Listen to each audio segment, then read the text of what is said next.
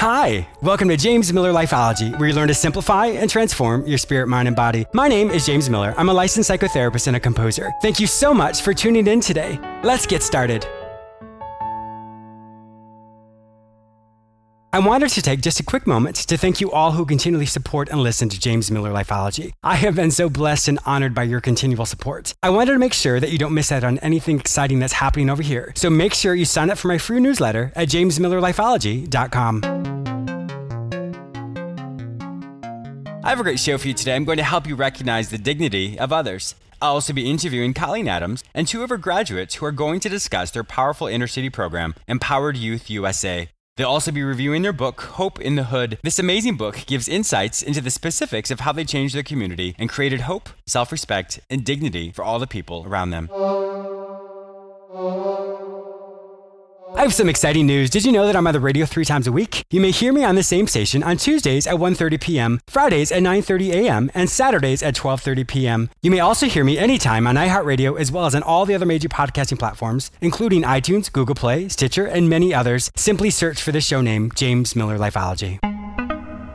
Once upon a time, there was a rich and powerful, intelligent king. But what was most noticeable about him was his arrogance.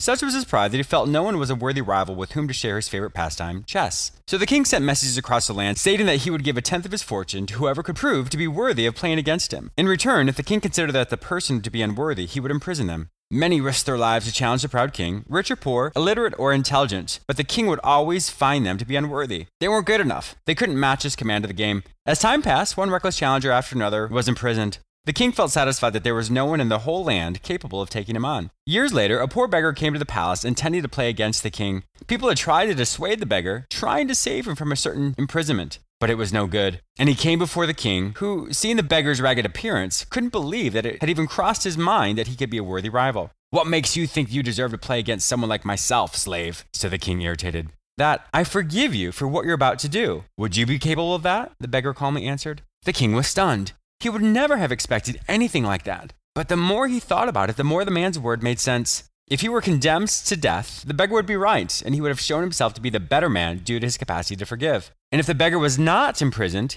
he would come away with both his life and a reputation for being a worthy adversary. Without having yet moved a piece, the king knew he had already lost the match.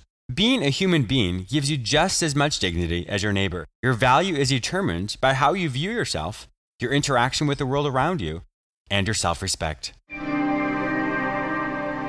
Recognizing your dignity. One of the amazing things about being a human being is we all deserve to be treated the same way. We all have the same rights and responsibilities to treat our neighbor the way we would like to be treated. As we know, in the world, many people are given different opportunities and circumstances in which they're raised. Some people were raised in different environments, and those environments, unfortunately, will often determine how each person views themselves or how the world will view them. How do you honor the people around you? In any situation, it's so important for us to realize our thoughts and perception about the people around us. If we find that we think we're better than or less than the other person, we're doing ourselves a disservice as well as the other person a disservice. When we recognize the blessings that we have in our life, it helps us be more appreciative of where we're at today. Some people, just based off of life itself, are given opportunities that other people are not given, but it doesn't mean that the other person is better or worse, it's just simply different. When we all have this universal dignity, it helps us interact with each other in a way that commands respect and honor for others. With this universal dignity, we then have to decide what our self-worth is. The amount of materialistic things you have, for example, money, cars, houses, whatever those things may be, does not determine your worth. Your worth is based off of how you perceive yourself, how you treat other people, and the value you place on your own life. Those external things are just simply things. Yes, the world may say those are wonderful things to have, but at the end of the day, those things don't bring you happiness. Those things don't bring you joy. Those things don't bring you peace. Your self-perception determines your value. And when you can honor your community and the people around you with the dignity they deserve, you create an environment where people can thrive. You create an environment where people are drawn to you, where people want to better themselves. But unfortunately, many people don't realize that their value is no different than the people they see on TV or the people they deem wealthy or who have a really high education. There's absolutely no difference between any of us. Today, I really want to encourage you to be mindful of how you interact with the people around you. Do you demonstrate honor and respect and dignity to your peers? Do you recognize your own value and your own worth? How do you demonstrate that? My guests today, Colleen Adams, and two of her wonderful graduates from her program are going to discuss how they bring value and dignity to their community. It's a really good testament of how people can change the world. You too can be a world changer. You too can honor the people around you. Are you struggling today to find your purpose? Has mediocrity set in and you can't imagine doing the same thing for the rest of your life? Are your relationships struggling or you aren't sure how to make long-lasting changes in your life? Then today, contact me, James Miller. I will help you recognize the areas in your life that are going really well, and then we'll look at the areas in which you are struggling. We will create actionable solutions to help you create long-lasting changes in your life. You don't have to do this alone. Go to my website, jamesmillerlifeology.com, and click on the page Work with James. Fill out the form and it will be sent directly to me. Don't let another day go by without finding your way. Your change can start today. Once again, go to my website, jamesmillerlifeology.com, and click on the page Work with James. Fill out that form to get started today. Colleen Adams is an unlikely pioneer in the juvenile justice field. As a former fashion and publishing executive, Colleen's dream to help at-risk inner-city youth morphed into nonprofit Empowered Youth USA, which serves the most crime-ridden neighborhoods of Miami. Juvenile justice experts recognize the impressive success of Colleen's winning formula. Her inspirational true story, including insight and testimony from her youth served, is documented in the new book, Hope in the Hood. Welcome to my show. Thank you so much. We're so happy to be here. Well, thank you. Well, Colleen, you are joined by two outstanding young men that I would love for you to also introduce to my listeners. Yes, indeed. I'm very, very honored to introduce your audience to Mr. Vernon Clark, who's one of the graduates of the Empowered Youth Program and also working in our job development program. Hello, how's it going, everyone? And also Damaris Dacius, we call him D. Dacius. How you doing, everyone? Well, welcome. I'm so excited to get to talk to you three. You guys are doing such phenomenal things down in Miami. So I'm really looking forward to hearing about all the transformational work that is happening down there and excited for you to share that with my listeners today. Thank you. We're excited too. Wonderful. Well, Colleen, I wanted to ask you first off, so how did you go from being a publishing executive in a former fashion and publishing executive to all of a sudden working in inner city? How did that come about? Well, I worked for many years, as you say, in fashion and publishing, and it was obviously a very exciting life. But I think everything in the end goes back to our own personal history, and I think that guides us all into more or less our destiny, hopefully. So at the end of the day, I sort of chose substance over style. And I was going through a divorce, and I was in New York City, and I was working for Harper's Bazaar, and there were many things going on. And I just decided to reevaluate my life and to redirect my life. And so I went back to school to get my master's in social work, and my goal was to work with gangs, actually, because I had done a lot of work I started cause marketing for Harper's Bazaar, and I was always very involved in the community. And one of the communities I was drawn to in New York was an inner city community. I worked with kids in juvenile justice, and I also worked in a drug rehab program. Then I had an opportunity to go to London to work with the Nelson Mandela Children's Fund. Oh, wow. I grabbed that because I thought that was an experience of a lifetime, and it really was. It was a 2-year sojourn that I made to London. It was life-altering, obviously, and left me really wanting to come back to the United States and have an impact in a real social impact and make a difference in the world somehow. So I came back and I was looking for a job in nonprofit. I couldn't get one because my resume was all in fashion publishing. Sure. Went back to work for Perry Ellis here in Miami, and while I was working at Perry Ellis, I read an article in the Miami Herald about the kids in juvenile justice system. I contacted them, and I went over to do a career day. Took a whole bunch of folks from Perry Ellis over with me.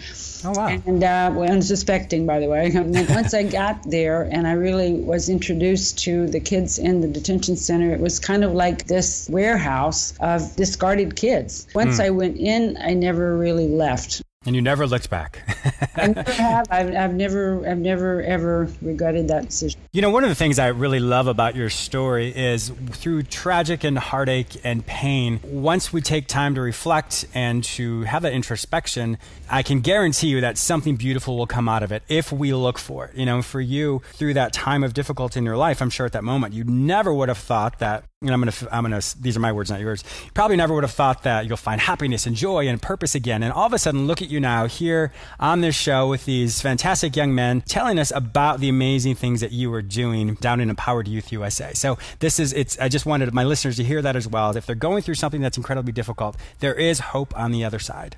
Well, I'd like to actually add one thing. I worked during my days at Harper's Bazaar, did a lot of events all across the country, and I was working with a gentleman named Sam Keene. He wrote Fire in the Belly, and he worked with Joseph Campbell at Harvard, and he was, he's kind of a modern-day philosopher. And I called him during this crisis moment, and I feeling very lost, and he told me to take the tombstone test. You decide what you want your legacy in life to be, and then you work backwards. So it really repositioned me, because at that moment, as I sat there reevaluating past and what I wanted my future to be, I realized that if I died tomorrow, what the thing I would most regret was not having done something to make a difference in the world. So I think that if people can really just crystallize, why am I? Why am I here? And what is my purpose? And then you can work toward that. Excellent. And I really hope my listeners listen to that and take that tombstone test themselves. Yes. Let's talk more about Empowered Youth USA. What is it that you specifically do there? Empowered Youth is a diversion program for the Department of Juvenile Justice. Most of our kids are court ordered. We receive them into the program through a plea. Usually it's a plea deal with either the juvenile or the criminal justice system. Take them into our program as an alternative to sentencing. Vernon wants to be the one to jump in. Perfect. All right, Vernon, tell us a little bit more about it. All right, about the program. Well, actually, I started going to the program when I was about 16 years old. How old are you now? 20. I'm 20 years. Okay. So I went through the juvenile process, and I got court-ordered to the program. So as I started going to the program, like the first phase is the life skill characteristics part. And the phase 2 is the job development program, where you work in the kitchen, working on your experience, like customer service, like learning new things, like how to cook a dish and stuff. Oh, that's great. Then you move on to the food truck, where you're in the real world, basically in the real world. Okay, then Dee, you want to add something to that? Yes, phase 1, like Vernon said, is character development, which is where we have open dialogue on Mondays and Wednesday night, where we have mentors and boys from the program sit around and just discuss day-to-day stuff and troubles that we face day-to-day and how to overcome it and not succumbing back to the outside life. That's so important, yes. Yes, and then phase 2, what like Vernon was saying, is the job development phase. Like we like to call it earn while you learn. It's like we get chef experience and like knife training, and it's just something like skills we could have so we could at least try to further ourselves in the work business so we could have something to offer the jobs. Oh, that's wonderful. So once people are discharged or released from that program, then obviously they'll have the tools that they need to find employment. Yes. Yeah. That's wonderful. That's absolutely amazing. Most of our students are court ordered, but we also have a number of young men in our program who have friends and other folks in their community who are so without opportunity and who really are wanting so badly to change, wanting so badly to grab onto something that can help them out of poverty. In my experience, there are really two drivers of juvenile crime. One, poverty, and the second are single-parent homes. So through the process of our program, we really work to address both of those voids. Through the program, we have mentors and tutors, and we have a lot of folks who come in to help and assist our young men. So we try to create a family environment. One of the things I will always say to the young men who come into our program is that, look, I don't care what you've done in the past. It's really, really not relevant to this conversation at all. What I care about is what you're going to do from now on. Yeah. So we really try to work toward helping young men to understand their value, to get back some of their self-respect, and also dignity. Poverty strips people of their dignity.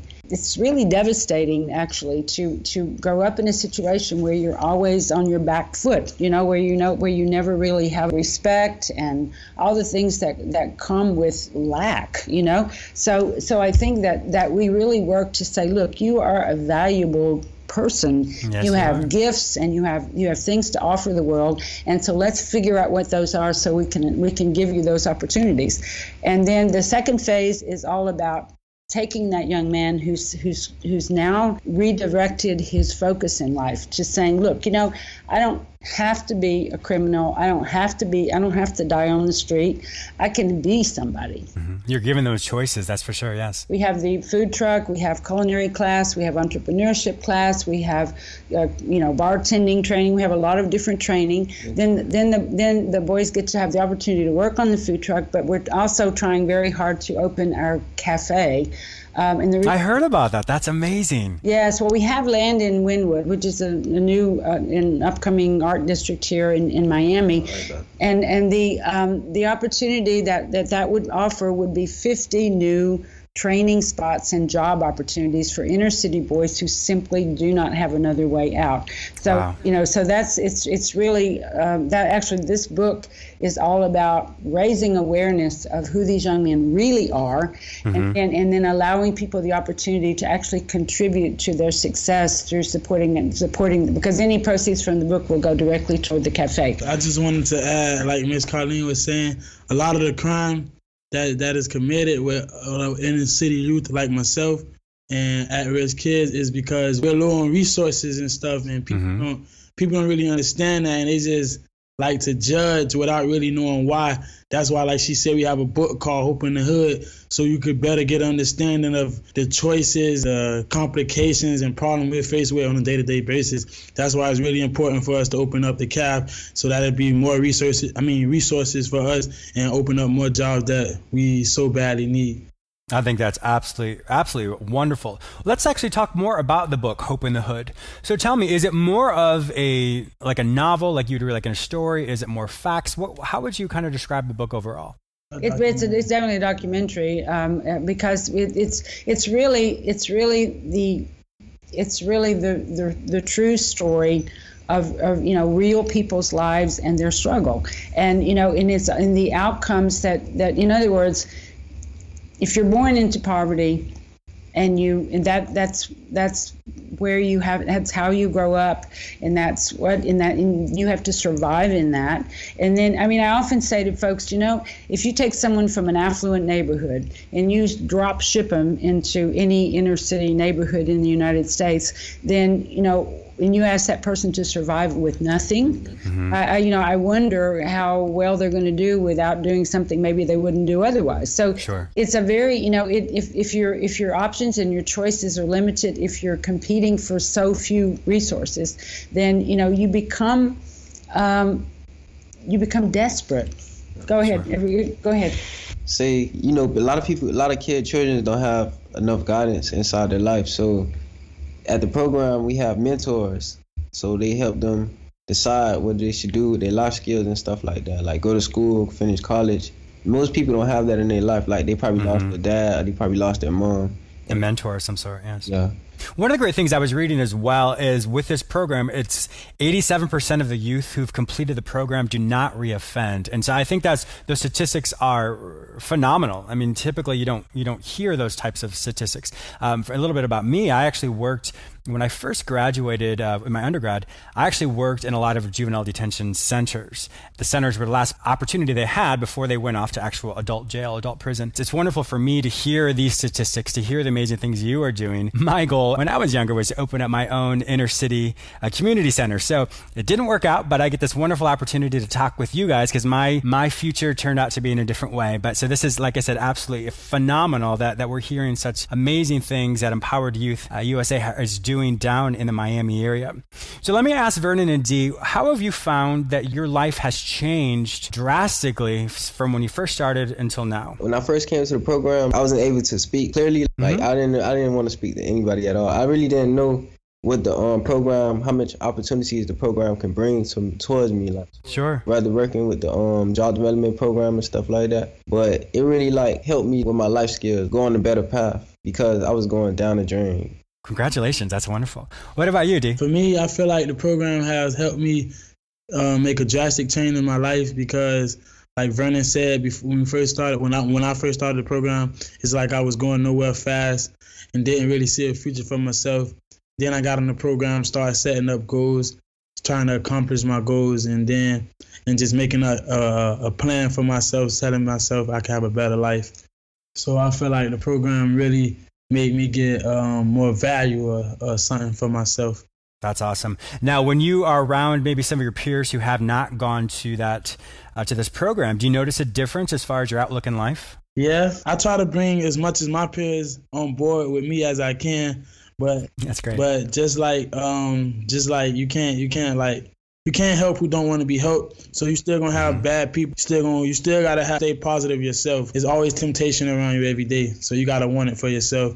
So I just try to keep my head on straight and just avoid it if I can. Yes. And sometimes it's hard to avoid it, but, in our mind and our thoughts, that's where change starts. So regardless if people may be around it still, with maybe some of their peers, as long as they hold true to what they believe and feel is right for themselves, then they will continue to go in that forward path. When we go to the program and we leave the program, we still leave with the mindset that we was in the program with the mentors and stuff taught us about. So when we leave back inside the community, the program is located in the heart of the city. So once you leave, it's still a lot going on out there. You could always mess up, but you got to be willing to change. That's what we talk about in the program. There are a lot of juvenile programs, and from your own experience, there are a lot of juvenile programs that actually take young men out of, and they take them away and they put them into a residential program for a period of time. Mm-hmm. And I think that those certainly can be very impactful. But one thing that I find is they're always reinserted into their environment. Yes. We conduct our program inside the inner city specifically because we want to be that oasis in the middle of all this activity. We want to be that one place, that one safe space where people can come, they have a voice, they're respected, they have dignity, they are, they have value. And we want them to come there and nourish that. And then we can send them back out, and they have to, but it has to be internalized. They have to be able to understand that they have to really value themselves first, because there's a lot of talk in the inner city about respect. And it's the one thing that, respect is it's like if you're on the Sahara Desert and there's no water and all you think about is water. Well, I think in the inner city there is, respect is don't step on my new sneakers, or don't, you do just, so respect is so distorted. But what I really want these young men to understand is respect begins with you. Yes, once you respect yourself, then. Program on Saturdays, we sometimes go out on trips. So, growing up in the hood, you grew up in the hood. You really don't go that much places. You just stuck in one little square. Well, the program, it helps you, see that there's more opportunities out there in the world, to do and stuff like that. It opens up your eyes and expands your world. Yes. To that point, we also have tutoring during the school year. We have tutoring at University of Miami.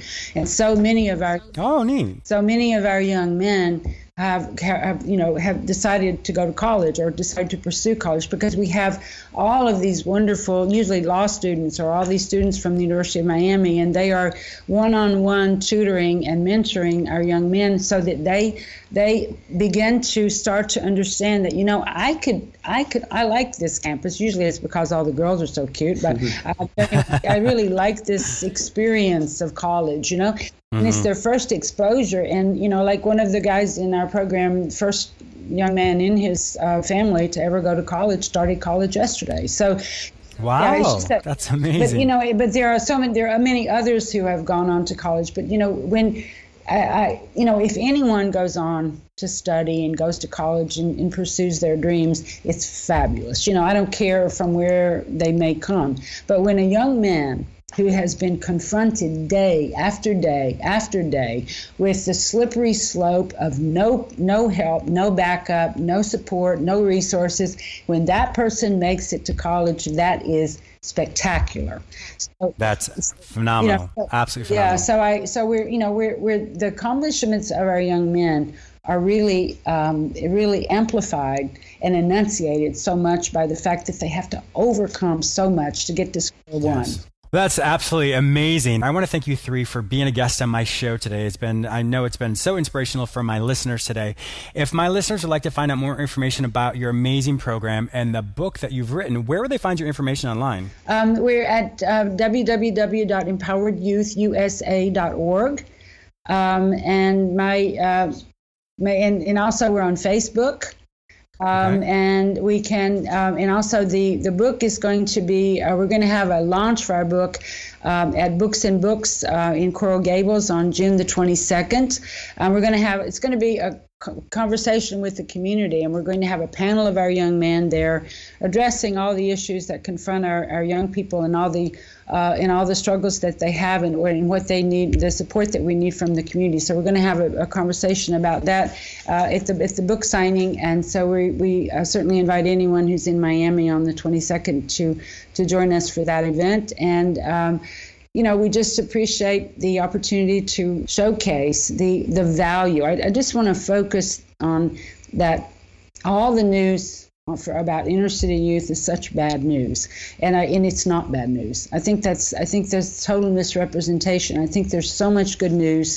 These are very, very, very, very good people who grow up in very, very, very tough circumstances. But that does not define our kids. And they can, with help, support, resources, and opportunity, they can overcome that. And we just want to shout that from the rooftops, and we so appreciate the opportunity you've given us to do that. Thank you. Well, thank you all so much. Thank you. Thanks. Thank you very much, James. Thanks for having us. I also want to thank you, the listener, for tuning in today. Please subscribe to this radio show through whichever portal you joined with us today, or please go to my website where you may sign up for my free newsletter, watch my YouTube episodes, read the articles I've written specifically for you, or you may enroll in the Lifeology Academy, where you can take self-directed courses which will help you simplify and transform your spirit, mind, and body. If you'd like to personally work with me, be a guest on, or advertise on this show, simply visit jamesmillerlifeology.com. Be sure to follow me on all social media platforms under the name James Miller Lifeology, except for Twitter, which is James M. Lifeology. Once again, thank you so much for your support, and I'll talk to you soon.